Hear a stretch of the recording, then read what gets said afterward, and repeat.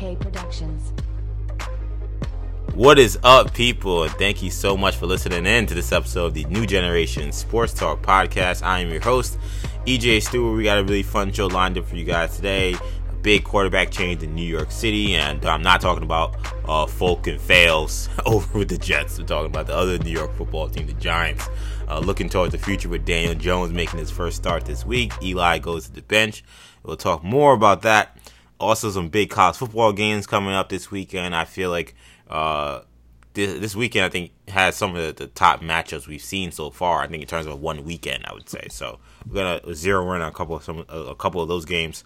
Also, some NBA news happening, and of course, the return of our Who's Flame, Who's Trash segment. We've missed a couple of weeks with it, but it makes this triumphant return this week. So it should be a good show. Joining me, is my co-host Kendall Stewart, as always. Kendall, what's up? How you feeling this evening? I'm feeling good. Was an interesting week in football last week. A lot of blow-ups, a lot of meltdowns, a lot of injuries. It's been a wild season.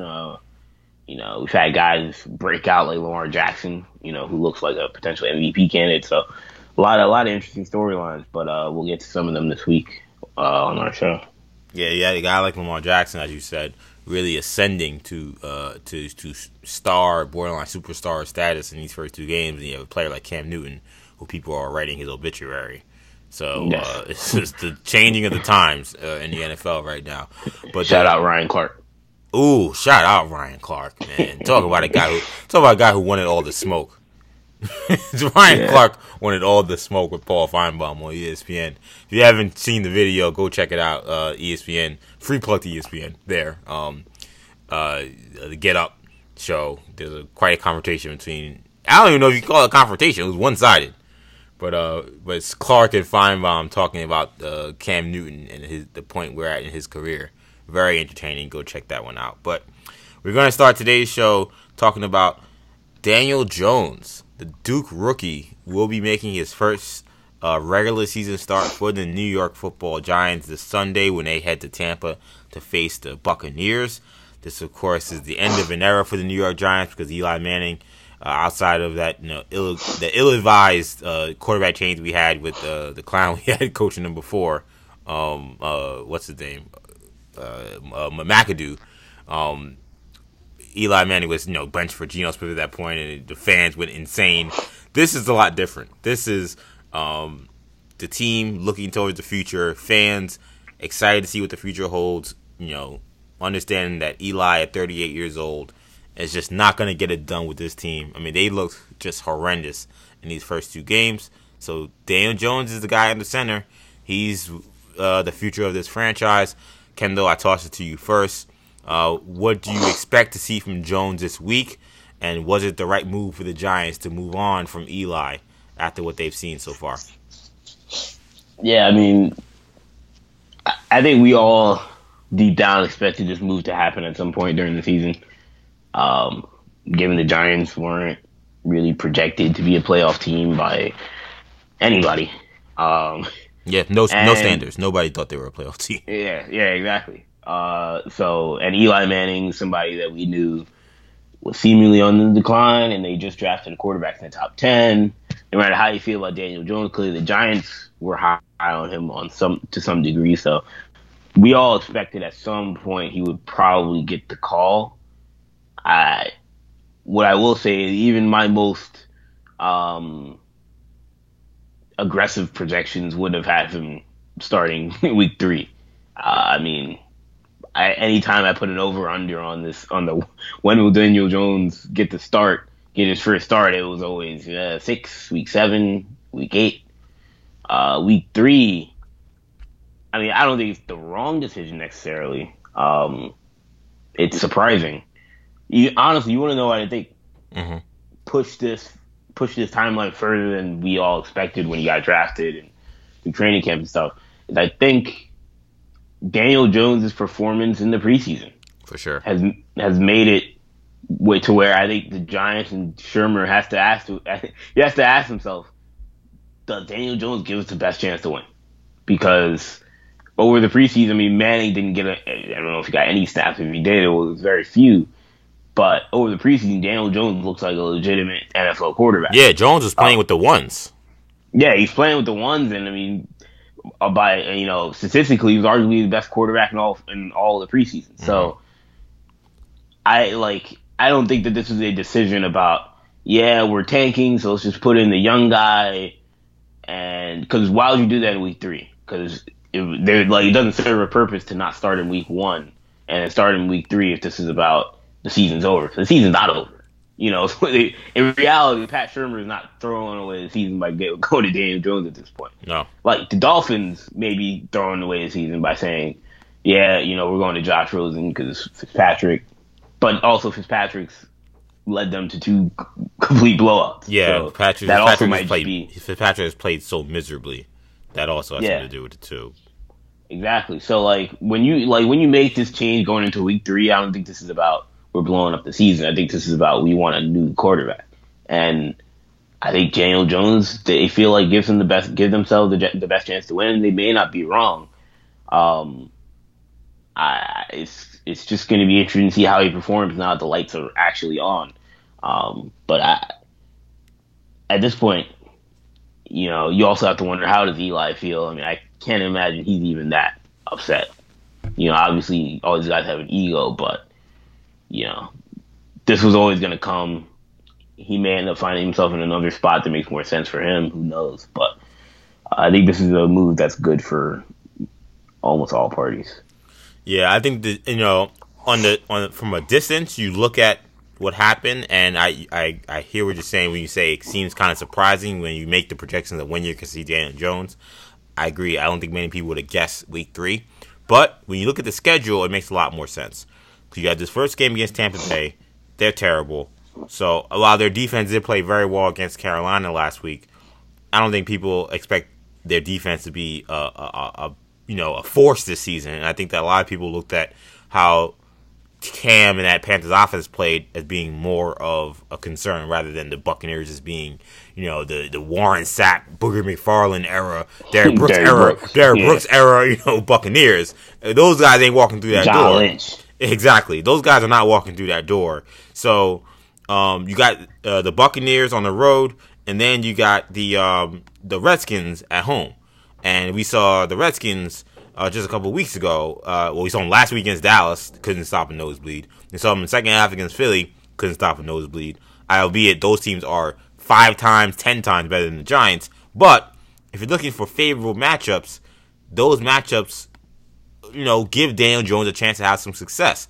What you don't want to happen is, after these wretched performances that Eli and the Giants have put together in these first 2 games, for the Manning to go out there and give them a false sense of hope and play well in these 2 games against bad teams, and now they're now going into Minnesota and New England with Eli still in the fold. You want to start to get Daniel Jones, confident reps. You don't want to prolong the inevitable. The inevitable is that Eli eventually is going to be benched, which is what happened. By allowing him to maybe play well in these next 2 games, I think that would have been fool's gold. Because I think with the way you're seeing them play, I do give Brian Baldinger, a shout out to him, great credit for breaking down the film. And he did show a lot of illustrations where, look, the Giants are a terrible team. Guys are dropping passes. These guys can't protect for their lives if they depended on it. They have a lot of issues beyond just Eli Manning that's not his fault, and that Daniel Jones is going to have to face. But as anybody who's played football or watched football can attest, sometimes when the quarterback change happens, regardless of how bad the other guys are playing, those other guys, they just get a lift. They get an emotional lift. They get a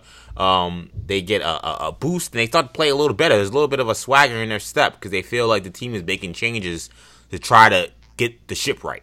And I think that that's all the reasons why this happened. And that's why I think that this all makes a lot of sense. I expect Daniel Jones to come in. He is playing on the road, so he won't have the home advantage. But I think the Buccaneers and Redskins are 2 very favorable matches for him to potentially play pretty decent. Good enough to where we won't have to worry about the idea of maybe going back to Eli Manning. I think that it'll be his job to keep. the biggest question we've been having in regards to Eli, besides where he ends up, is whether or not, with this potentially being the end of his career, is he a Hall of Famer? I tossed that question to you, Kendall, because I feel like of the current athletes, and I'm talking basketball, baseball, and football, I think the Eli Manning Hall of Fame case is the most compelling. So I would like to ask you, do you feel like Eli Manning deserves to be in the Hall of Fame? Yeah, I mean, I think the Hall of Fame is. I think it's very much like the thing with the Hall of Fame in all sports is that I think sometimes like we get too much into the sheer numbers when I feel like the Hall of Fame, a lot of it is it's kind of arbitrary, it's kind of subjective, and there's a mystique that comes with being a Hall of Famer that I think sometimes can't be encompassed by the numbers. Like I feel like for example, like basketballreference.com and probably just all the pro sports reference websites have like Hall of Fame predictors where they just look at a guy's numbers and they say, should this guy be in the Hall of Fame or do they reach that bar? And there are some guys, most of the guys that are, that are high on the list are in. There are a couple guys that are high that aren't, that you say to yourself, this guy should be in, clearly, statistically. And then there's some guys that are in that statistically are at the bottom that really shouldn't be in, probably. Bill Walton's probably really low on the list, but he's in the Hall of Fame. And there are some people that argue he shouldn't be in. I wouldn't make that case. But point being, like, I think Eli Manning would be one of those cases where I would put him in, but I would also do that knowing that, look, statistically, he would be that Bill Walton type guy. That, yes, the win-loss record doesn't always check out. The numbers don't check out. The ineptitude has certainly been there the last 5 years. But that also, for me, just can't erase the 2 Super Bowl wins over Tom Brady and Bill Belichick. And not just the 2 Super Bowl wins, but also the playoff runs that they had. Mm-hmm. Because if you get to a Super Bowl, it's not one and done. And I think both times they came from the wild card. Yeah. For me, like, I understand almost every other year they kind of were meh, but and are we giving him credit for his name being Manning? Probably. But again, the Hall of Fame is so subjective. There are going to be things that help you out.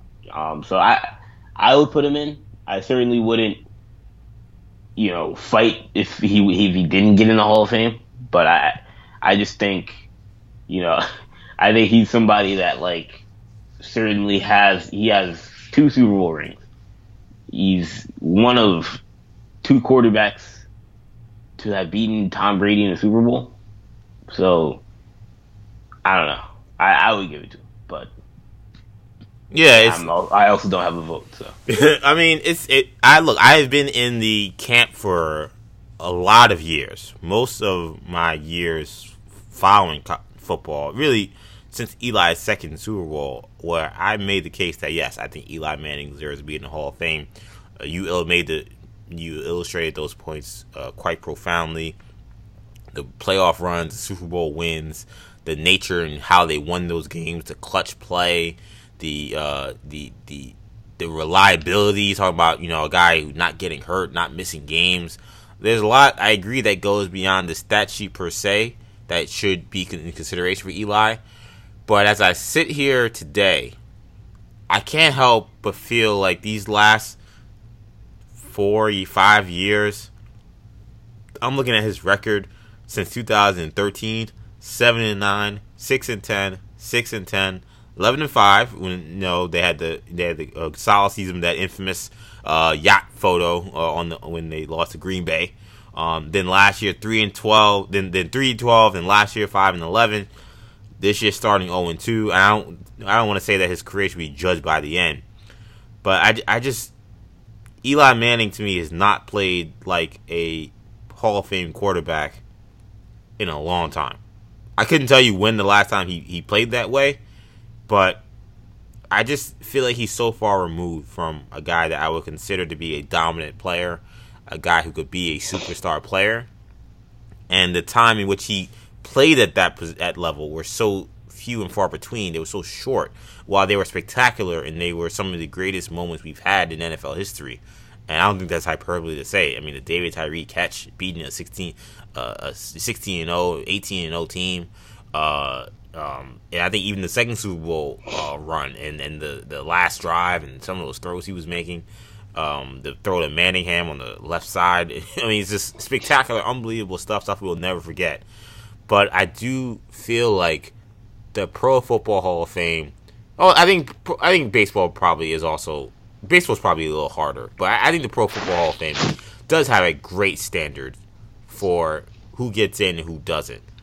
And Eli to me just hasn't been a good enough quarterback. I mean, even the years when Eli was winning those Super Bowls, I couldn't tell you for sure during those years I thought he was a top 10 quarterback at those points in his career. I just feel like there's so many other quarterbacks that have come and gone that have played better than him. Obviously, they don't have Super Bowl rings. But some of that does come from circumstance. He did have the luxury of playing with defenses that got extremely hot and played extremely well in those games out. That's not to say that they could have won without him, because there are some people who say that, and I disagree. Eli showed incredible clutchness and incredible poise under immense pressure and in massive situations. You can't just drop any guy in there and think you're going to win. I've always said I think Eli's a kind of a football savant. I think that he kind of doesn't look the part. He kind of can play some uneven football, but you put him in some big situation and he can play brilliantly. At the same time, there were too many of those other situations that were outside of that limelight of the Super Bowl and the big Super Bowl runs where he just played so poorly for such long periods of time. That's not a guy I can put in the Hall of Fame as of today. Maybe I'll change my mind in a year or two. Maybe the stench of these last 3 or 4 seasons will leave. But right now, I got to say no. And my thing is, like, I feel if you look at the standard that's been set right now for quarterbacks that are in the Hall of Fame, I wouldn't say the standard, but the bar that has been set. I mean, like, has he had a worse career than Kurt Warner? I mean, Kurt Warner has... Definitely. He has a Super Bowl and Eli Manning MVP. Eli Manning was not as good a quarterback as Kurt Warner, ever. Not in his prime, I'd agree. Kurt Warner, had a better peak than Eli Manning. But Kurt Warner, with the first time he won a Super Bowl, and the third time when he went to the Super Bowl with Arizona, was better than Eli Manning has ever been in his career. I don't think that's arguable. But Kurt Warner also had a lot of, in between there, had a lot of nothing. Fair. Whereas Eli has been a starter his entire career. Right. And really hasn't missed any games. And while, yes, he's been up and down, the Giants, outside of the last couple years where they've been pathetic, have been fairly competitive. That's Even fair. If they haven't made the playoffs. That's they're fair. not like a team that wins 5 games every year. That's fair in regards to comparing Kurt to Eli. But my rebuttal to that would be Kurt Warner had multiple years where he was a superstar. I just don't know if I ever would use the word superstar for Eli Manning other than him being a celebrity because of his name. I'm talking about superstar football player. I'm talking about dominant football player, a player that could win games single-handedly, a player that teams came into their building and were afraid of what they could do to them. Kurt Warner had 2 different eras. I'll admit there were a lot of years in between injuries and other situations where that he was it wasn't half of what Eli was doing. But he had a 3 or 4 year stretch in St. Louis and then a 3 or 4 year stretch in Arizona where he was a feared football player because he was so talented, because he was one of the stars at his position, one of the best players at his position. Eli has never brought that kind of fear to other defenses. He's never brought that kind of fear to other fan bases. Nobody was ever afraid of the Giants because of Eli Manning. Now, he proved a lot of people wrong when they underestimated him, which is why I got a lot of love for Eli Manning, because I love that aspect about him. I think even though he comes from football royalty, I kind of feel like he's almost like Rocky to me. It's like a guy who everybody kind of makes fun of and everybody thinks is really nothing. he comes out of nowhere and he has these remarkable performances. But again, outside of those little snapshots, there isn't much there in regards to being an elite football player. And even when he had those moments, he still wasn't an elite football player. So when we compare him to Kurt Warner, I can't say that him and Kurt Warner's careers are comparable, because Kurt Warner was an MVP type of guy. Eli was never in that conversation. I mean, the real low bar for quarterback, and I know he's gonna hurt you, but it's Joe Namath. Like, but Joe the difference between him and Joe Namath is not really. I mean, but that's why not really that great. But that's why when you talk about stats, you got to throw him out, because at the same, I'll use the same comparison. Yes, statistically, Joe Namath's numbers, when you look at them today, are unimpressive. But you have to take into consideration how different the game was, and when you're ranking the top quarterbacks, but he's also a loser. Well, no, but wait, time out though. If you're talking about the top quarterbacks of his era, Joe Namath, forget about the numbers, because all the quarterbacks who played in that era, their numbers aren't impressive. Namath for his era was still one of the best quarterbacks in the NFL. He was a dominant football player, even if the numbers don't impress you. Eli was never one of the best football players. And talk about record, their numbers their records are pretty similar. You know, right, Eli was 116 and 116. Joe Namath is 62 and 63. But the difference is that Joe Namath was an elite football player at one point in his career. That's never happened for Eli Manning. Now, his numbers from our standards today may not seem elite to people, but he was an elite football player. That's where the difference is. I mean, look, for his time, Joe Namath has a terrible touchdown to interception ratio. I mean, that's not a question of the way you play. You know, I mean, I don't know. I mean, I was not fortunate enough to have been alive or when Joe Namath was playing, obviously. But when the people who were alive, who documented the best players of those eras, Joe Namath was one of the best football players of the 60s and early 70s. Well, really mostly 60s. When the 70s came in, he had a lot of injuries. But he was undoubtedly one of the best quarterbacks from 1965 to when the Jets won in 1969. So if you're talking about that era of football, that's an elite. He was an elite quarterback. If we're talking, Eli has never been a top. I don't know if he's ever been a top 5 quarterback in the NFL. He's never been top 5. I think but Namath has been top 10. I agree with that. Close to that, especially after he's won those Super Bowls. And I don't know. I just think being a guy that's like we had this discussion when he won the second one and when he won the first one, or before he won the second one. But before he won the second Super Bowl, I would have said no. And if he hadn't won the second Super Bowl, I would have said no. But when you beat Brady twice in the postseason, part of me wants to write off anything else. Like if Nick Foles comes out next year, or he gets traded back to the Eagles, he gets traded someplace and beats Brady again, I'd be like, look, Nick Foles, man, we have to have this conversation. But then when you couple the fact that Eli is like top 10 in like passing yards and top 10 and I don't even like longevity stats because I think that, you know, Eli's been playing in a lot of games, which is impressive, but still, like, he's top 10 in touchdowns, top 10 in passing yards. But he's not a scrub. But the Hall of Fame players, there are a lot of people that think that the rings that he has, like he's Brad Johnson. No, and they're wrong about that. Everybody who make that case, they don't know what they're talking about. Me and you are on the same page on that. But at the same time, we're still not talking about a guy who ever was one of the elite players at his position. You make the comparison between Joe Namath and Eli Manning. Joe Namath, with all the warts that you made the case for, he still has made more Pro Bowls than Eli Manning. Eli Manning played in an era where there were 5, 6, 7 replacements for the Pro Bowl. That wasn't happening when Joe Namath was playing. You made the Pro Bowl because you were one of the top players of your position. Eli made that as replacements in some of these years, and Joe Namath still has more than Eli. So I don't see where this guy was one of the best superstar players at his position, and that he would deserve that spot. If he got it, like I said, I have a soft spot for Eli Manning. I don't have a beef with him. He got it. I'm not going to run around and be like, this is a complete travesty. I think it's a close call, which is why I like having this conversation. And I've made the case that you're making. So I get both sides.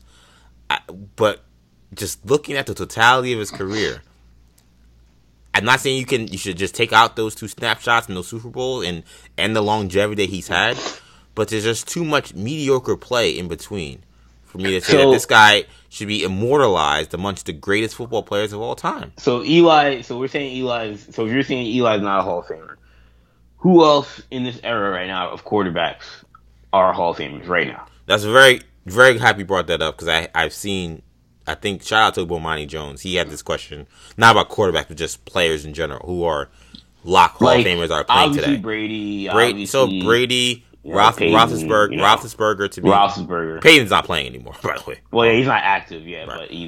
But guys that aren't in right now that are to me. Yeah, Roethlisberger, Brady, Rodgers, Breeze, and I personally would make the case that Rivers are Hall of Famers. I can't put Phil Rivers over Eli.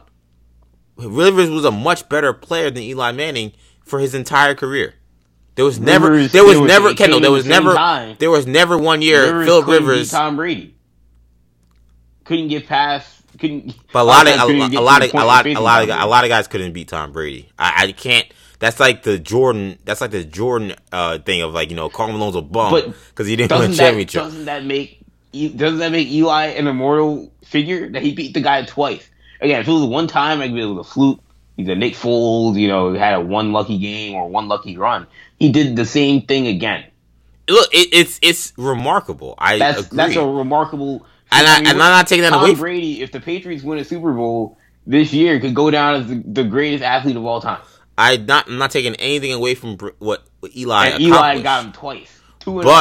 But I cannot put Eli ahead of Philip Rivers when and I know both. There's never been 1 year in Eli's career that he's been better than Philip Rivers. Not one. So how can I say that just because he had these snapshot moments of winning Super Bowl, which are enormous and certainly add to his case, how could I say that therefore makes him a Hall of Famer? It doesn't make any sense to me. Football is a team sport. Yes, the quarterback is the most important position, but Philip Rivers played one of those games against Tom Brady with torn ACL, so he couldn't win that game. like there are circumstances and there's nuance to the situation you have to consider. Yes, there was one situation where they lost at home, a game that they should have won, when they were the best team in the AFC, and yes, that was a bad look. Eli Manning, of course, had situations where he was playing against teams that were undefeated or the top teams in the NFL and would beat them in Super Bowl games on neutral sites, but Philip Rivers has just always been better than Eli Manning. So I think that he's a lock. I also think Russell Wilson is a lock. Those to me are the quarterbacks I look at today and say those guys are Hall of Famers, and all those guys are better than Eli Manning. I don't know what to say, and I don't relish in making that statement. I like Eli Manning a lot, but I think I would be fooling myself or being dishonest or disingenuous for me to make the case that any of those guys I named. I think Cam Newton's a lock too, by the way. Ooh, no, I don't think he's a lock. I think he's a lock. Once you win MVP, and you can make the injuries excuse. I'm not saying he'll get in first ballot, but if Cam Newton retired next year due to injury, there's a good chance that he would eventually get in. I don't feel like. I think big enough name. I think when you look at the totality of Cam's career, he's had some snapshots. Again, I hate using that word. Probably people listening probably stop saying that word. I've said it 10 times, but he's had some moments where he's been unstoppable and incredible, but they just are so erratic. And there's great year, terrible year, great year, terrible year, great year, terrible year. And now we have about one last year was terrible, and we're looking at it looks like we're staring down the barrel of another terrible year in a row. And I can't say for sure he's a Hall of Famer. He might get there, but it looks like he's already on the decline. So if we've seen the best from Cam Newton, then no, I don't think he's a Hall of Famer. Yeah, that's he's gonna be three Pro Bowls, obviously an MVP, but only 3 Pro Bowls, only 1 All-Pro. That's not a Hall of Fame career. That's not a Hall of Fame career. He's been a star player. I would definitely say he's been a star in the NFL. He definitely deserves a Ring of Honor in whatever the hell they have in Carolina that honors their former players. But I can't say that's a Hall of Fame player based on what I've seen. I'm not saying that he can't get there, but if the notion is that Cam's done, which it looks bad, but I think we are jumping the shark a little bit with just like writing Cam's tombstone. It looks really bad. He looks really beat up, but I would like to see what would happen if he got to like a place like Arizona when Kurt Warner got there. What he would look like. A place that really did protect him and really created an offense that was to his strengths. Could he still produce? I think he might be able to. He just can't carry a team like they're still asking him to do. That team is terrible. They have one other good player on offense, and it's just too much. He's physically incapable of doing that. But if you put the perfect pieces around him and the great protection around him, and he not take so many hits, could he still deliver the football to playmakers and make plays in space? I wouldn't completely rule that out. Let's move on though. Let's talk some college football, Kendall. So we got, I said, a big week of games. Two of the games I want to focus on involve one of them involved a Big Ten matchup. Let's start there. So we got Michigan at number 11 going to Wisconsin, number 13. This game is interesting, Kendall, because there are two highly ranked teams that I feel like I know nothing about, which, of course, the audience is probably like, well, then why are you talking about it? But this is what we do. Unfortunately, we're only given the information that we have from what we've seen, and then we got to just go what we have. But Michigan, who I said before the season will win the Big Ten, has looked mighty shaky for the start of the season. That Army game couldn't give any Michigan fan good feelings about where their season is going. And Wisconsin, who I think a lot of people were down on, I talked about being down on this show, has played tremendously, but they've played nobody. So it's the classic, how do you compare one team that's had high expectations, but has not met them based on playing no competition, against a team that had low expectations that has greatly exceeded them against no competition. So it's a classic, it's a classic kind of conundrum. Kendall, how do you see this game playing out between Michigan and Wisconsin in Madison? I mean, these are two teams that, I don't feel great about right now. I don't either. I think Michigan, Shea Patterson's been a heck of a disappointment. It will be interesting to see if we will see what's his face? If we'll see Dylan McCaffrey at one point. Obviously, the brother of Christian McCaffrey, backup quarterback at Michigan. But Shea Patterson has been a disappointment this year. And I think he's a guy that if he plays well, then I think that college football playoff prediction that you have for them, or that Big Ten championship prediction that you have for them is viable. But it's going to be hard for me to believe they could beat Ohio State with the way Shea Patterson's played. Wisconsin is a very kind of one-dimensional team. They're very much Jonathan Taylor or bust. And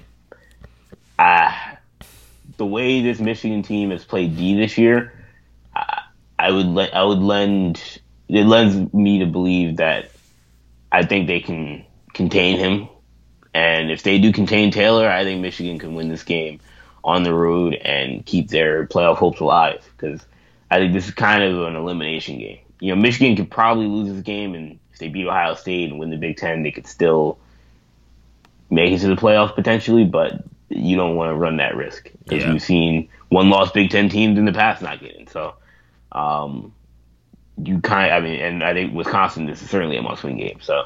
Yeah, Wisconsin, while they do have Ohio State, they play in the weaker division of the Big Ten division, so they don't have Penn State in their schedule. So only one other chance to really make a big splash. Michigan will have a game against Penn State, so they'll have a chance to make some noise. And they have Notre Dame. So they have plenty of opportunities to kind of make up for whatever happens this week. Wisconsin will only have one other shot. So I agree, this game is massive. Oh, man.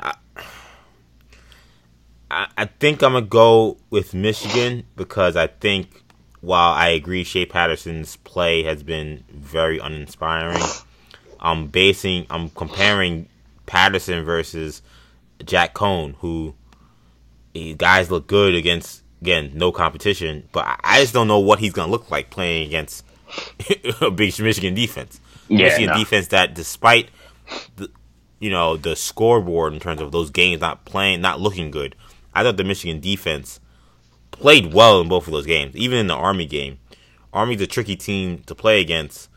Anybody who runs that triple option can give people problems.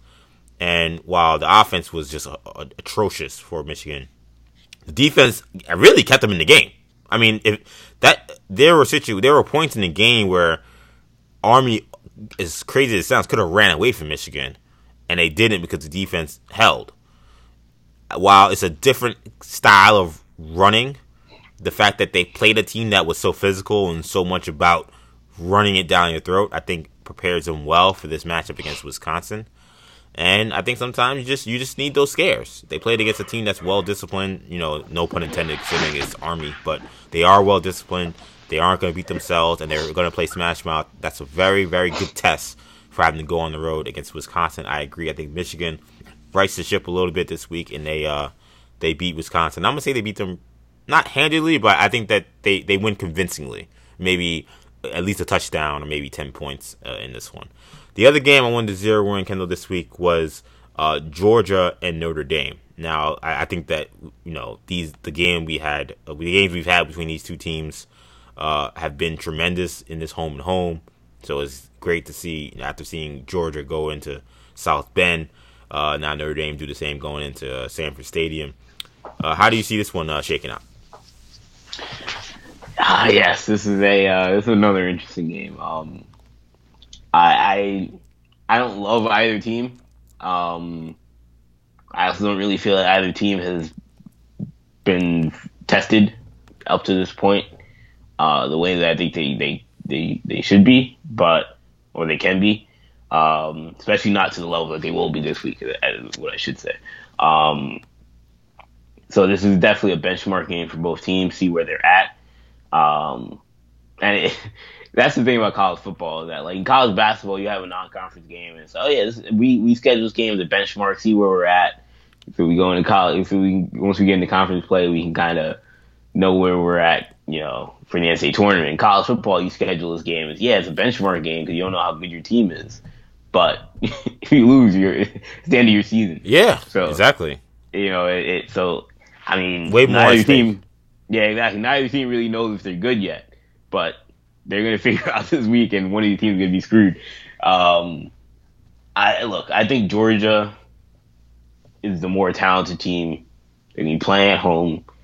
The question is just going to be how up for this game are they? And I think they should be up. I mean, it's Notre Dame, and it'll be on national TV, and it's a non-conference opponent. But when you're a team like Georgia that's gotten so close to the playoff the last couple of years, and the one team kind of in your way is Alabama, you may have a tendency to just kind of sleepwalk through the season.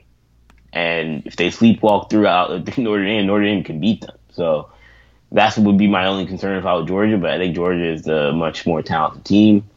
I think, like I said, playing at home, it's going to be an environment that's very, very friendly to Georgia. The fan base should be very excited for this game when you bring in a premier opponent like Notre Dame into the stadium. So I got Georgia, but it does concern me that what mindset Georgia will have coming into this game. I agree that Georgia is the more talented team. I agree Georgia at home certainly seems to have the more obvious advantage. The one thing I do like about Notre Dame, though, in this game is when you can play defense and you can win at the line of scrimmage, it gives you a chance in these very difficult games. And if there was the one thing to kind of hold your hat on in terms of where Notre Dame could win, I would say that's the case. If they can get Jones running the football. They could protect Book, and then they could find a way to slow down DeAndre Swift. And the Zamir White, the freshman, looks really good for Georgia too. So if they could slow down Georgia's running game, and I know you're not crazy about Jake Fromm, if they make Georgia one-dimensional, as we saw Texas did last year in the Sugar Bowl, Georgia looks a lot more vulnerable than they look when they're a two-headed monster, when Fromm's able to get into play action and they're able to kind of keep defenses guessing. Notre Dame's ability to potentially win at the point of attack is something to keep an eye on. I think Georgia, knowing that they had basically, bye weeks in these first few games, even though one of the games was against a conference opponent in Vanderbilt, it would surprise me if they came out really flat. I expect them to come out. Ready to play. So I'm gonna say Georgia wins this one.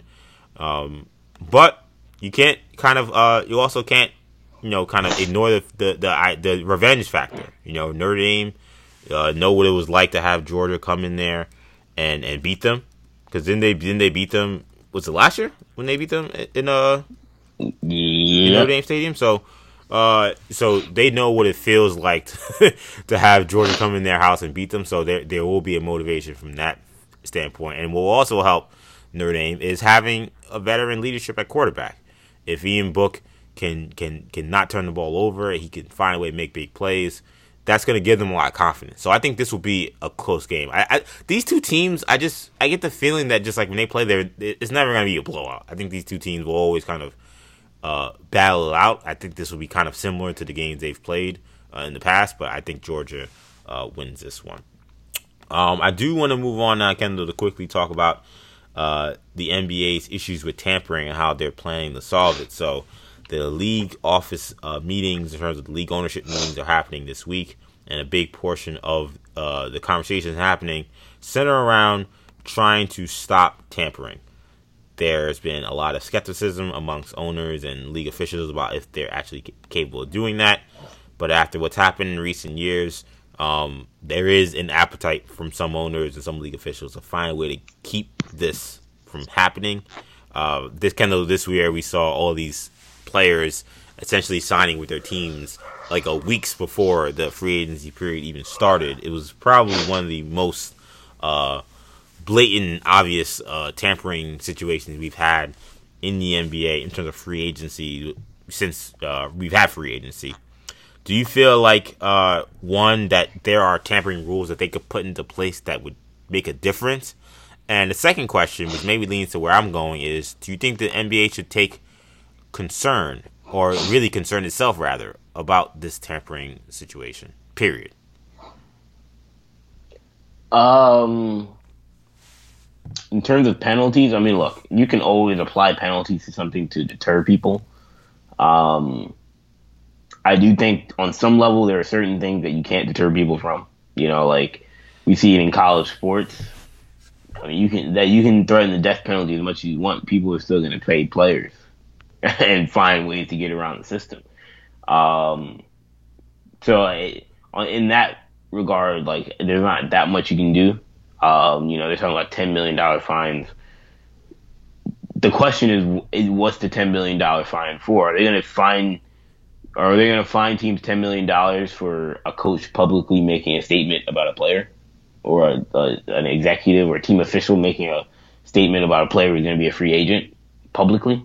Like when Doc Rivers said Kawhi is the closest thing he's ever seen to Jordan, is that going to be a finable offense of up to $10 million? Like, that seems egregious. And that's where I don't believe that that's what they would do. It'll probably be that if they find any, like, backdoor dealings that have been happening. But when has that ever came out? Yeah, I'm so glad you bring that up, Kevin, because I think you illustrated it perfectly. Like, the fines and the tampering violations that the NBA has announced to us have been these very innocuous things that you would think really have nothing to do or no impact on whether a player would ever sign with the team. The Paul George comments, Magic Johnson, winking about, that was maybe a little more egregious, right. but there was some other talking about Greek Freak. Yeah, imagine talking about Giannis Antetokounmpo, like little things like where it's just like that's not the tampering that the league is talking about wanting to stop. So Like, if they've displayed so far that they have an inability to stop that, this all seems like window dressing. like Kemba Walker agreeing to a deal with the Celtics a week before free agency was obvious tampering. Yeah, and there was no But penalty for that. but how do you enforce that? Yeah, and You like know, and if they're telling us that they are unable to, or whatever the situation happened was with AD and the Lakers. I mean, that was obvious tampering. Come on, some level, yeah. LeBron's agent is running the situation. He's burning New Orleans to the ground to get AD to the Lakers. I mean, come on. 1 + 1 is 2. But Right. at the same time, how do you legislate that? You can't.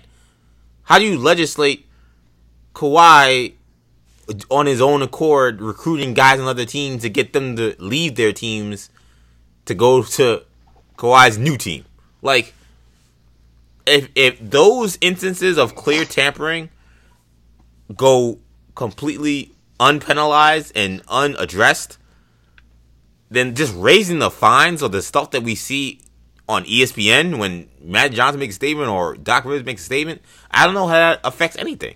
Because the actual tampering that's actually gaining, like those tampering examples that I just illustrated, those netted results.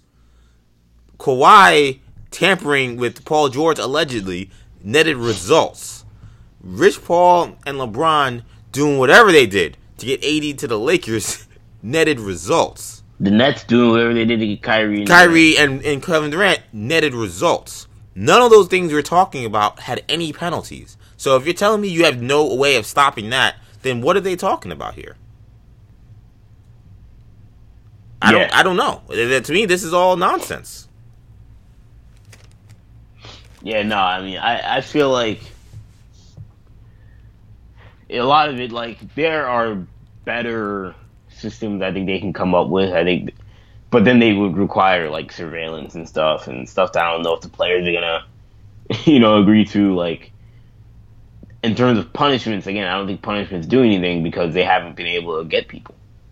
That's been the bigger problem, is getting people and proving guilt. Proving who the guilty parties are. There are obvious people. I think the NBA should be stricter about investigating these situations.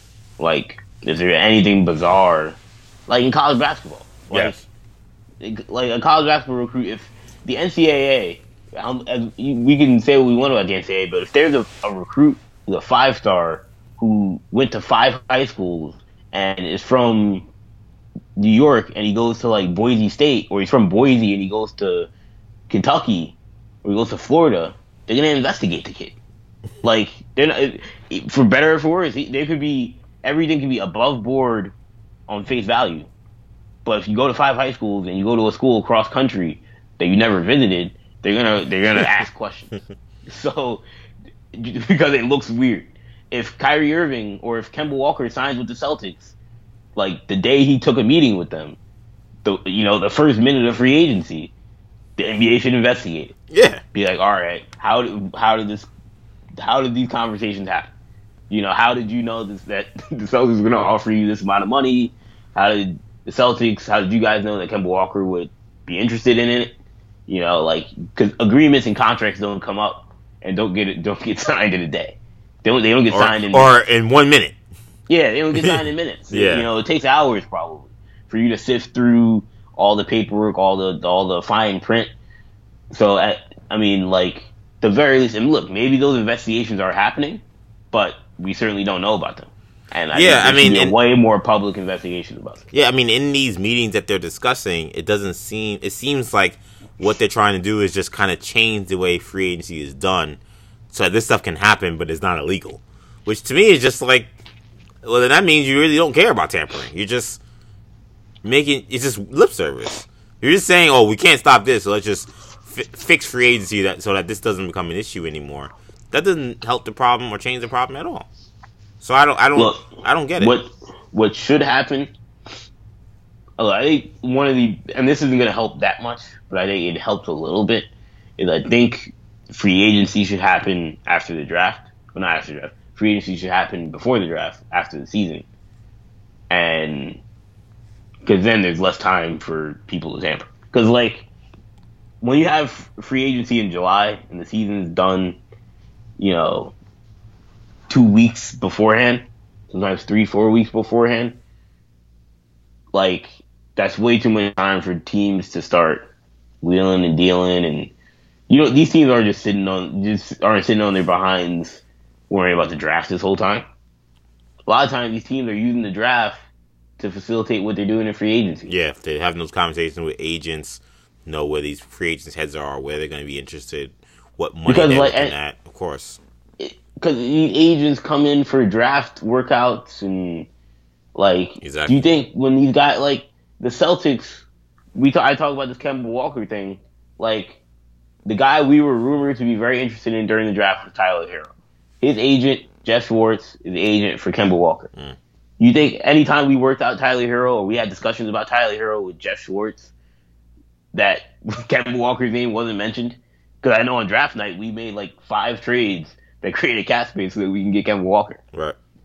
And how did we know that you wouldn't just trade Aaron Baines on the hope that maybe Kemba Walker would be interested when we weren't discussed as an option for Kemba Walker all season? Yeah, it seems like only the Knicks do stuff like that.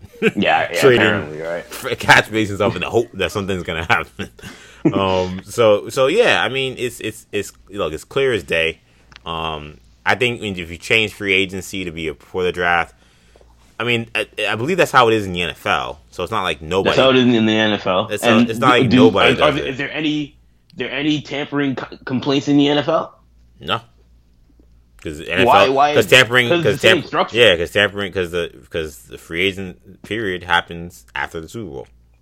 You had the combine, right after the Super Bowl, and then you have, it's combine, and then it's like a month. It's like a month after free agency, March 1st, new season starts. And while it's less time between the end of this NBA season and the what's the name, and free agency. Because so much happens in between free agency and the NBA season ending, that's why the tampering happens. Because you have the combine, you have the draft. There's a lot of time. There's a lot of places where tampering can happen. Right, exactly. Whereas in the NFL, of conversations, the season kind of just dies, and then the new season starts, and then you have free agency and stuff.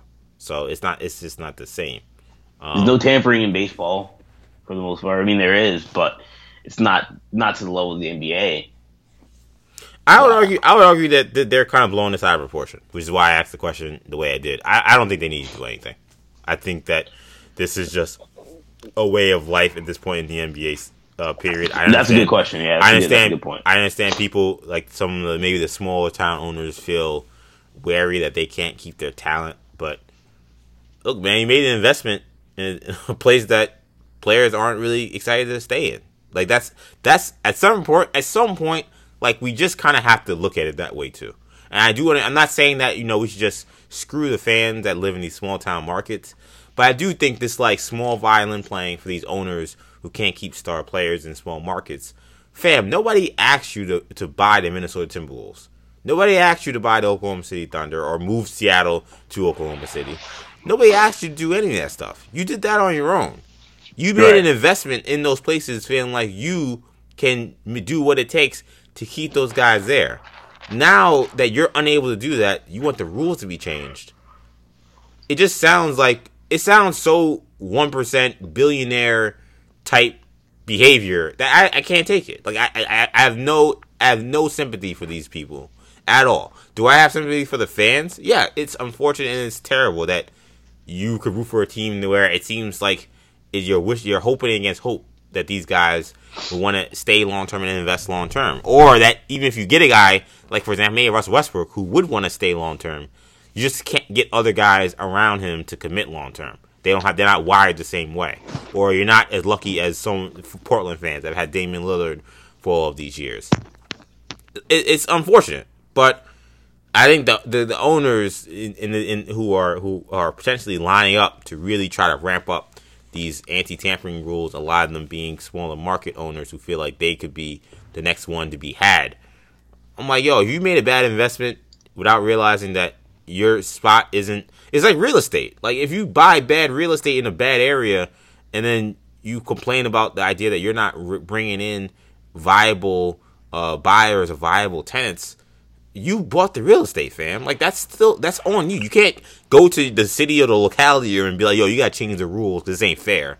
Like you saw the market and you bought that property, you gotta make the best of it. And I'm tired. At the end of the day, I'm tired of these small owners complaining and crying about this. I've been hearing this since LeBron left Miami, and I'm tired of it. And on a deeper level, I mean, look, these owners are the same owners that the stuff's in the CBA. you signed a collective bargaining agreement. Just like we get on the players for complaining about stuff, we gotta keep the owners' feet to the fire about agreements they signed to.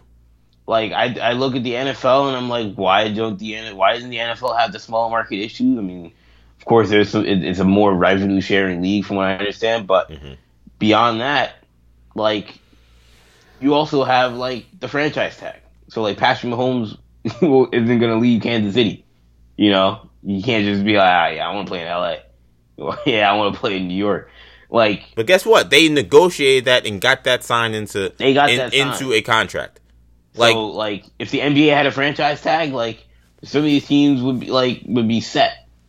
You know, OKC would have been a dynasty. But, like, you know, sometimes, and also a lot of times it's just good management versus bad management. For sure. Sam Presti's a heck of a GM, and he built that team from scratch. Bob Myers is a heck of a GM. He built that team from scratch. But for every Bob Myers, you have a Ryan McDonough. Exactly. And I don't mean to just slam on him. Sometimes you got to. There's plenty of bad other GMs in small markets too. David Kahn. Exactly. We could run the list of them. He's the first person that came to mind. Rich Cho. Yeah, and you know, those guys, it wasn't because they were in a small market that they had issues. They had like nobody told Ryan McDonough to draft Josh Jackson. Nobody told him to do that. Nobody told him to draft Dragan Bender. Like, that's on him. Right. That's on Robert Sarver for having that guy in position to make those kind of moves. I'm not crying for Robert Sarver that he can't get players. I'm not. Let's do flames and trash real quick, Kendall. So I'm gonna start first. I'm gonna go with my flames here. I'm gonna go with Tony Bennett.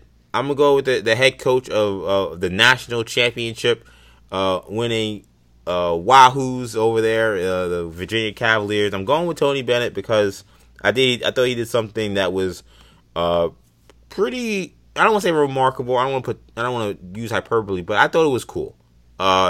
When for a guy like Tony Bennett, coaching at Virginia, of course it's a big school, but they're not the kind of school that's going to be spending crazy amount of money on coaches and things like that. So when you win a national championship, you expect a guy like Tony Bennett to demand a massive raise, and for that school to be under pressure to give him that raise or be basically on the clock. It's like, okay, if you don't pay him the way elite level coach who won a championship get paid, that guy is going to leave as soon as Kentucky or Duke or someone knocks on the door. So Virginia, credit to them, went to him and said, hey man, here's that bag of cash you earned from winning that national championship for us. And Bennett turned it down. Tony Bennett turned it down because he looked at the situation he has at his program. He said that money would be better served going to his staff, paying for improvements for the program, and not just his program, but other programs at Virginia. And I gotta say, man, that's a guy who gets it. Tony Bennett understanding that he could just line his own pockets like all these other college coaches do. Now, the guy's a millionaire. I'm not gonna act like he's like, he's coaching on minimum wage. He is, doing fine. But we talk about all these stories about these coaches just jumping to the biggest dollar and having no loyalty to any place. Signing the $10 million extension. Yeah, and then having no loyalty to any place, no matter what extension they sign, they'll still jump ship whenever the highest dollar comes from another school. Here's a guy showing some integrity and understanding that in order for players to invest in him and invest in his program, he's got to invest in the program and in his players. And while, unfortunately, with the situation we have in college basketball, you can't actually invest in them in money, but what you can, over the table, right, legally, but what you can invest in is how your program is run. You can invest in how the other programs on your school are run, and that absolutely affects recruiting. If the athletic department is a department, it's not just the basketball team or the football team. Improving the whole athletic department improves everything. I talk about it all the time with you and you in terms of when Urban Meyer and Billy Donovan were at Florida.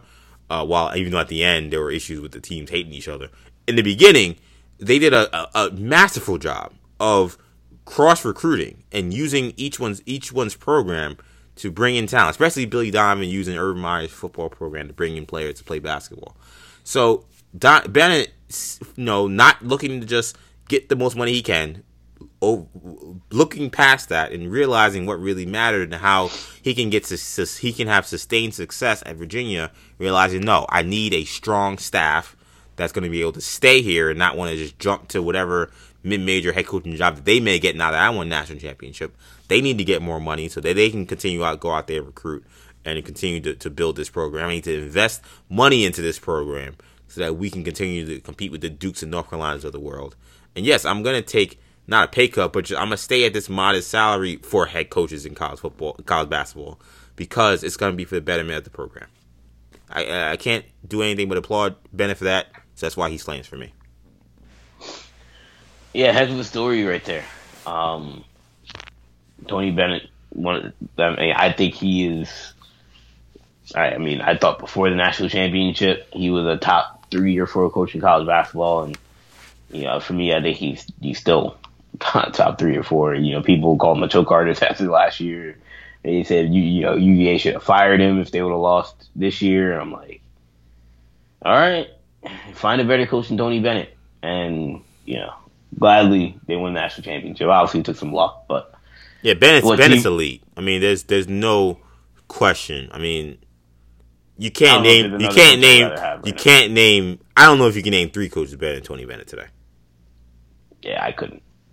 So I mean, I think the guy who he lost to, Chris Beard, is another guy he hasn't proven it long on terms of in other spots and for a long period of time, but he looks like he's another guy that's going to be in that class very soon. For sure. But I'll start with trash this week. For me, I'm gonna start with my guy Pat Narduzzi, head coach of the Pitt Panthers. It was a tough week for Pitt. We played our rival Penn State for the 100th time and for the last time for the foreseeable future, since there are no more games left on the schedule against Penn State, and both teams have pretty much full schedules up until like 2025, 2026. So it's going to be a while before we see them back on the schedule, if ever. So this is the last meeting. Penn State obviously won the game, if you hadn't heard. But it wasn't. I'm not giving Pat Narduzzi trash for losing the game. It happens. But I'll give him trash for the fashion in which Pitt lost the game. It's the fourth quarter on the road in Happy Valley, and you're down 17-10, 4th and 1 on the 1 yard line, 4th and goal on the 1 yard line. Really, well, first let's start with 1st and goal on the 1 yard line. You get 3 plays, you get stopped, no yards. So Pat Narduzzi, instead of just going for it on 4th down, when you're down 7 points with 5 minutes to go and you only have 1 timeout left, he decides he's going to kick the field goal. For whatever reason, I don't know. Of course, because karma does this to people. Pitt misses the field goal, and we end up luckily getting a stop on defense, getting the ball back, and it goes down to a Hail Mary, and we lose the game. But the foolish decision by Pat Narduzzi to not go for it on 4th down. Again, I'm not mad we lost the game, because Pat Narduzzi goes for it and we don't get it. He's not trash this week. Like, it's unfortunate, but I'm not blaming the coach.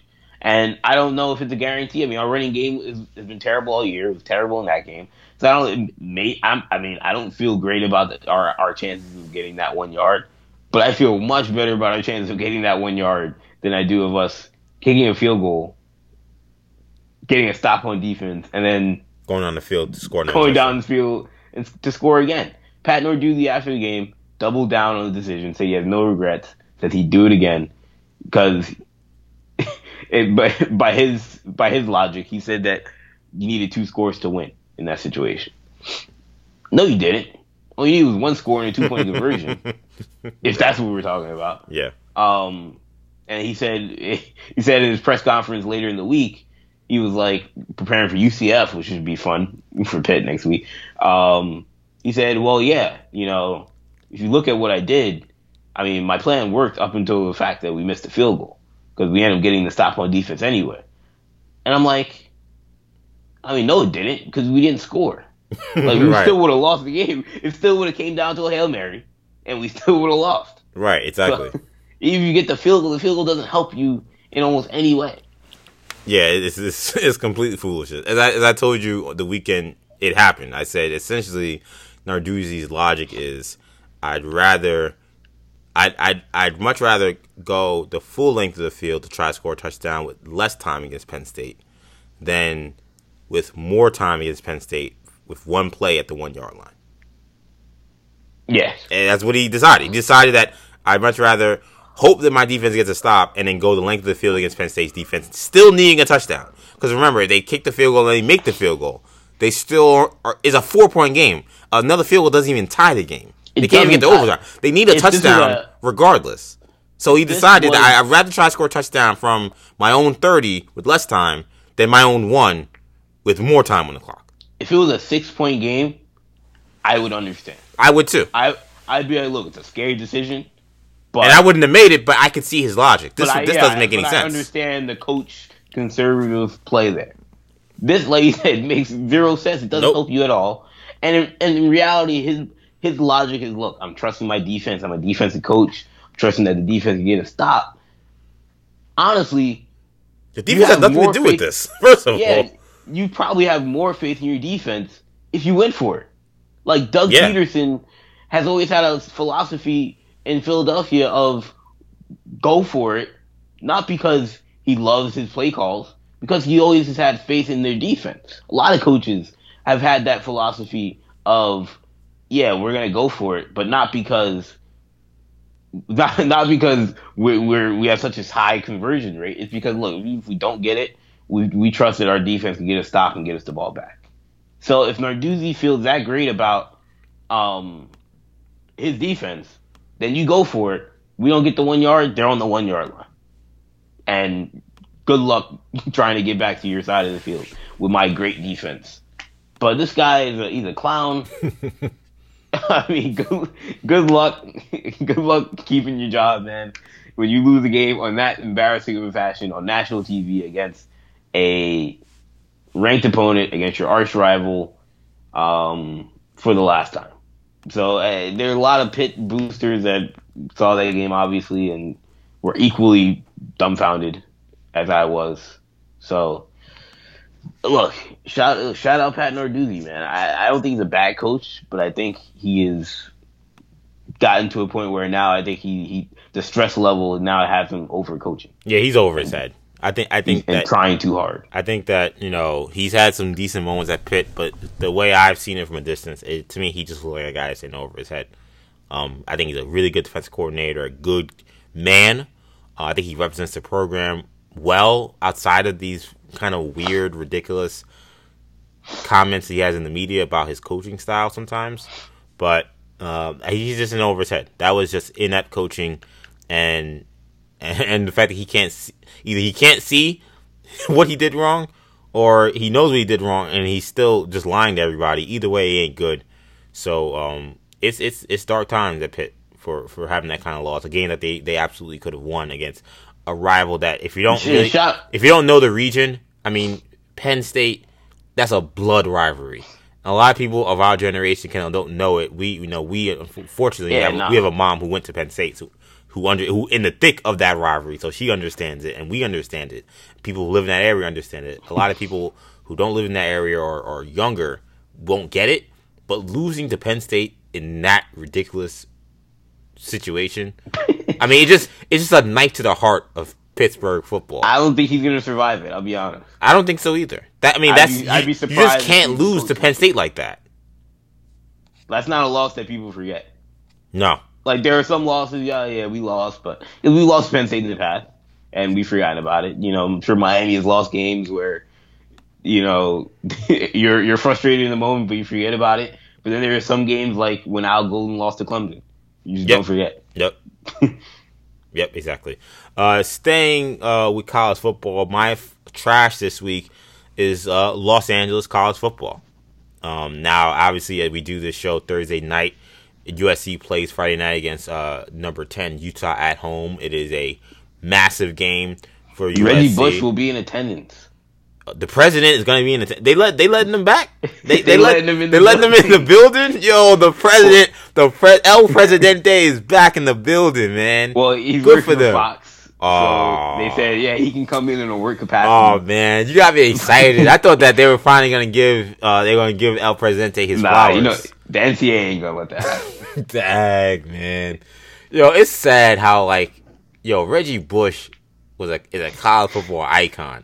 And Absolutely. They just ain't never going to give him his flowers. He said... It's crazy to me. He was like, yeah, he said it's messed up because, I know a lot of the guys that have been going there recently, they come to me and they say, yeah, we a lot of the reasons we're going there is because of what you did. And they won't even let him in the building unless he's got a Fox Sports media pass on. It's crazy. They can't even recognize and I guess the only other example of this is probably Chris Webber with Michigan for all those years. But right. I guess to me, Chris Webber never won a championship. Now I know he went to 2 national championship games, but Reggie Bush won won 2 championships and a Heisman Trophy, and what may have been the greatest Heisman Trophy season we've had. Definitely the greatest Heisman. Definitely maybe the greatest Heisman Trophy race we've had. Yeah. And like I said, if he don't got a Fox media pass, they ain't letting him in the building. Nope. It's crazy. But I got to talk about LA football and college football because it's a disaster. USC, after what was a really impressive win for a lot of people after they beat Stanford, laid an egg. Without JT Daniels. Yes, without JT Daniels. Laid an egg going to BYU on the road, a BYU team that doesn't really look that strong this year. And they lost to them on the road. Lynn Swann resigned, so they don't have an AD. Going to the other side of LA, UCLA is 0-3. They have losses to Cincinnati and San Diego State. Then they got just blasted by Oklahoma at home in the Rose Bowl. They also don't have an AD. Dan Guerrero retired today. So we have... Really? Yes. You probably didn't know. This happened not that long ago. So you have 2 of the biggest colleges in Los Angeles in terms of athletics. Their football programs are a mess. They don't have any athletic directors, and they have 2 head coaches in Clay Helton and Chip Kelly, who they don't seem to have a clue. I don't know anybody who's a UCLA football fan or a USC football fan that could have any confidence in any of these 2 men. But there's no leadership in the athletic department, so the future seems so bleak for 2 programs that have had such greatness, and just to me, just should be, I don't want to say easy places to win, but I don't understand how UCLA continue to struggle this badly, even under Chip Kelly. There's no excuse for USC to be what they've been the last 2 years under Clay Helton. There's no reason for both those programs to be bad. No. I understand one of them's gonna be bad if the other one's good and they're getting all the players. Really, I mean, the Pac-12 has improved this year, but Pac-12 as a whole has been down. But there's no reason for both those schools to be bad. Because LA and Southern California, really the state of California's football is too strong for neither one of them to be able to field top 25 programs. It's embarrassing. It's embarrassing, and you don't get the impression that either school has a vision. I mean, the UCLA had the fiasco with Cliff Kingsbury this past season where they hired him as offensive coordinator without the wherewithal to see that he may end up being in a position to get a head coaching job. They should have fired the coach they had so that Kingsbury could have been their head coach. Then they lost the guy that was the only reason that recruits and anybody was excited about going to USC after the clown show they've seen from that program and Clay Helton leading it last season. They're stuck with Helton, no Cliff Kingsbury, and now no AD with Lynn Swann saying, peace, I'm out. UCLA, Dan Guerrero hired Chip Kelly. And Mick Cronin, which is basketball related. But. Yeah, and he's now out the door. Chip Kelly is new. I mean, it feels like it's been a long time because of how just wretched last season was and the start of this season. But this is not like a guy who's been there for 4 years and they could just move on from it. Like, he is trying to establish something, and the guy who put him in place retired. UCLA and USC football, man, it's bad. It's not it's not in good shape. So they're trash. I don't know what the future lies for either program, but it looks like it could be quite dark. If I asked you who's most likely to be the coach of USC this time next year, between Clay Helton, James Franklin, and Urban Meyer, who would you say? Franklin. I want to say it's Urban Meyer, man. Which would be sad. I just don't know. I mean, look, man, if there's any school who will sell its soul to win football games, it's USC. Yeah. But that just seems like a bridge too far. I don't want to say Urban Meyer is like Rick Pitino, but he ain't that far off from me. See, to me, it's like, man, if you're hiring Urban Meyer, it's like we know what the deal is. Like, y'all ain't even hiding it. And I get it. Clay Helton is not been the answer. So I can understand the idea that you got to go big and bold in your next hire. But Urban Meyer is just like, I mean, I don't think he's shown an ability to have control of his programs in what happens off the field. And when the going gets tough with Urban, he just bounces. Now you'll win. You're gonna win with him, but it's to me, it's almost like selling your soul because it's short lived. It's gonna be 3 years probably, and it'll look great in those 3 years, and then after that, who knows how he's gonna leave your program. Ohio State seems to have picked up the pieces well. Florida did not. Florida is still trying to recover from him just bouncing the way he did. Like, that'd be crazy to me if how it ended with Urban Meyer in Ohio State, him lying, him allowing serial abusers to be on his coaching staff. If somehow he ends up at USC, wow. Speaking of wild coaches, you hear about Art Briles and his controversy down in high school football. There's more Art Briles controversy. What is he doing? Yeah, so Art. People are like, man, Art Briles already cheating, in high school football. I see here Art Briles being accused of cheating. Yep. So I'm like, yeah, all right. Basically, there's some. All right, the sun came up today too. What? And the sun came up today. Art Briles cheating, and the sun came up. Nice. Okay. Exactly. Apparently, his high school, Mount Vernon High School out down in Texas, has been like dominant, like. The 3-0, they've won each game by like a combined 100 points, but there's already been eligibility meetings about 5 of his players that transferred in. Like, should these guys even be eligible to play? He's just getting them a uniform. He's like, yo, go out there. Yeah, exactly. Go out there. I gotta admit, they can tell you can't play. I shouldn't laugh. That's almost kind of funny. Like, Art Briles, he don't care. He's like, yo, man, I'm just trying to rack up these W's. I'm on a ticking time bomb. Yeah, I'm just trying to get as much as I can out of this place until someone gives me a chance. Just give the kid a jersey and put him out there. What's the worst they can do? He don't care about the rules. That's crazy. And it's funny because I feel like high schools are so weird because the rules it's such a wild west, and I can imagine being in Texas, no pun intended. It's even more so in terms of eligibility rules and who can play, who not. It's no one really knows for sure. There isn't a real governing body that is very out in the forefront. Now in Texas, I'm sure there is, but just even me playing high school basketball, the eligibility rules and who could play, who could not, who didn't play, and how people would know if a guy was ineligible, all seemed very hard to understand. So, it's fun. That's why I laugh. Because, he absolutely could just get away with giving a kid a jersey who isn't eligible. like who would stop him? Like Yes. it would like the guy you wouldn't like in college football or in the NBA or in the NFL. Like you see the guy in warm-ups and be like, "Yo, get off the layup line." Like in high school football, the guy just goes up there and throws for 6 touchdowns. Like there's nothing, like no one's gonna know until like afterwards or weeks afterwards, or someone will raise a complaint. Then like, wait a minute, that guy shouldn't have been playing. And then now it's like a retroactive problem. But Art Briles knew all that. Art Briles knew all of that, which is why he told the kid, "Hey, put some pads on and go hit somebody." Like, exactly. That's just crazy to me, but it's funny. It's just sad. I'm also thinking about the fact that like Art Briles took the job and like he's recruiting these guys.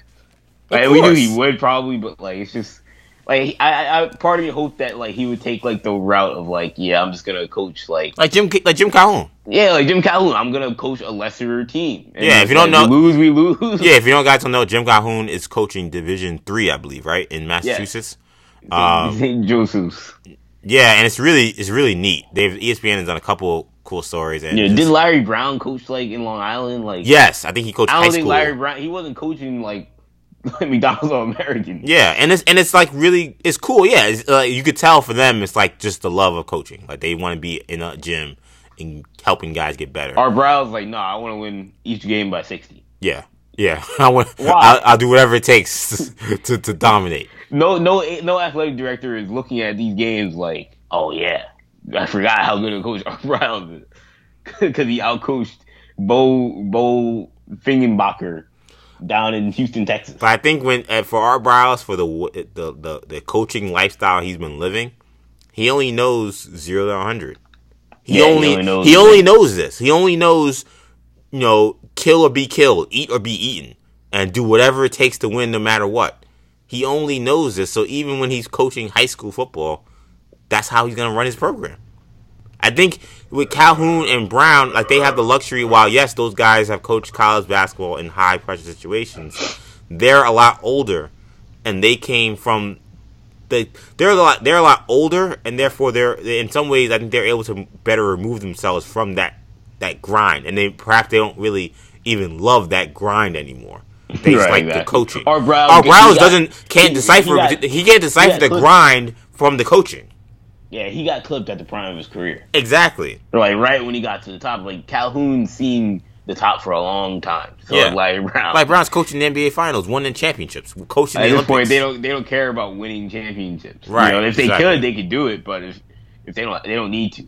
They're already Hall of Famers. Art Briles hasn't gotten to that point. He still thinks he's at Baylor. He still has that itch to dominate at the highest level, and this is how he did it at Baylor. So he's going to do it at this high school. So is that? Do you have another trash, or was that your trash? That wasn't my trash. My other trash was the Vikings and Kirk Cousins in particular. At a rough second game. I think it's time that the Vikings realize that he's not the guy. It was a mistake. And honestly, we may just need a change of the entire organization. Honestly, I really like Rick Spielman, and Mike Zimmer is a great coach, so I wouldn't necessarily move out of him. And we don't have to move on from Spielman, but Spielman just has to really own up to the mistake that was signing Kirk Cousins, and the mistake that was drafting Laquan Treadwell, who we ended up cutting after 3 or 4 years. Just countless number of mistakes that the team should be better than what they are now, and we need a new quarterback. But I won't go on any longer because we talked about our Briles already. Double, triple trash. No positivity for Kendall this week. All trash. There's no Kendall Court this week, or are we out of here? Did you have trash or? Did I not say my trash? No, I did UCLA and USC. Yes, UCLA. Yeah, Kendall's Court. If we were to go quadruple trash, Team USA lost or didn't even get a medal. Would they finish 6th or something like that? 7th? 7th, I think. Yeah, I believe they finished 7th. Worst performance than team that had NBA players. Yeah, I am still very surprised. I thought this team, people would joke like this team's not gonna medal. I'm like, I don't see how they don't. Honestly, I think they got a bad draw. They played a tough France team, not in a medal game. So, and I think if they played Argentina, they would have beaten them. Argentina ends up beating France. Luis Scola looking like. Shout out to Luis Scola, man. I love that. As a hooper, I was kind of hoping NBA teams would reach out to him. They probably did on some level. They probably did. I'm sure they did. Yeah, he was 40 years old and he was out there hooping and playing well. He's about to sign. Reportedly, he's about to sign with Real Madrid. So good for him, man. There are people watching. Yeah, and I love seeing. I was hoping they would win it at that point. But also shout out to Spain, Marc Gasol, Ricky Rubio for winning one. And of course, there is that same, just like with the Raptors, they ain't face Team USA. So, the asterisk on Spain's championship. But look, you win a World Cup championship, it's insane. USA, they weren't in the tournament. They got clipped, and Spain went and beat the team that beat Team USA. So credit to them. But I think USA basketball, I wouldn't panic. Some people are panicking. I think the tournaments are gonna get harder. I think this would have been difficult even if we had the Dream Team, or whatever version of the Dream Team that we would have had this year, as I should say. But I also think that if we had our normal guys, we would have won this fairly easily. Like, if we had Durant. Oh, yeah. Or Kyrie, we had Steph Curry, if we had Dame Lillard, we would have won this fairly easily. So, yeah, I wouldn't panic. Look, I think we're in a position where we can't send C teams thinking we're going to win. Not C teams that have barely had any time to really practice because they're all new because guys could drop them out. Circumstances led to this disaster. A bunch of guys with no experience with USA basketball. Yeah, it was a including the coaching staff. Yeah, it was a recipe for disaster, and that's what happened. It's not necessarily a reason to overreact. I'm gonna surprise people. I have no problem with Jerry Colangelo being like, yeah, we're gonna remember those guys who quit on us. Zero problem with it. I know some people are looking at it and say, oh, well, how do you say that? These guys are giving up their summers and giving up their stuff to play for free, playing for Team USA. I understand that perspective, but call me old-fashioned. You are representing your country, and for guys to commit to doing that, knowing what the sacrifice it takes and what it takes to do that, to just pull out the very last second for just nonsense reasons. I'm sorry. I know we can talk about, a guy thinks I can win a championship or whatever. I don't want to get hurt, or I want to be healthy for when I go for the Olympics next year. Yeah, we got the playoff. I'm getting ready for the playoffs. I'm like, yo, bro, you can't be talking about the playoffs in September. It's just CJ McCollum, I'm getting ready for the playoff push. It's September. It's August. And my thing is, you didn't have to commit. That's my thing. Is that it takes a level of commitment to do this.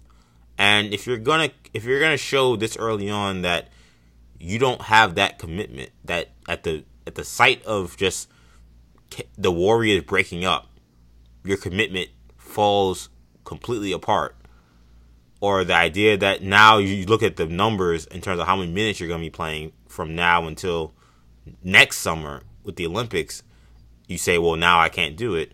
Or you look at the calendar, and say, yeah, this is running too deep into September. It's too close to. If you decide all this now, I'm sorry. When I think about my Olympic team, yes, I'm going to remember that. That tells me that your level of commitment and focus is not where it should be. And now he didn't say that you ain't had no chance to make the team or anything like that. He just said we're going to think about that. Well, if there are two that guys just makes that's common sense. I want guys who are going to be committed. The guys who toughed it out, who understood that there was going to be a commitment issue with these other guys and still played. Kemba Walker and Donovan Mitchell, who was tremendous during this tournament. Yes, I'm going to remember that too.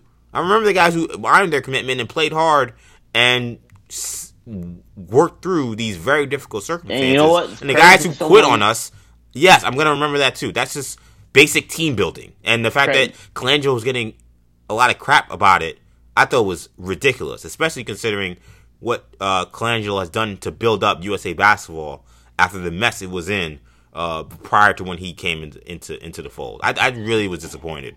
In credit to even, I won't say credit, but I look at people like Devin Booker, who never committed to this. Exactly. People I got have no him beef saying, with why that. aren't you committing? And that's a whole nother conversation. Maybe you should have committed to it. But at least he didn't pull out. He was like, he looked at whatever he looked at, the calendar, the Suns playoff push, whatever he wanted, and never once said he was playing for Team USA. Or he just didn't want to do it. Like, that's okay.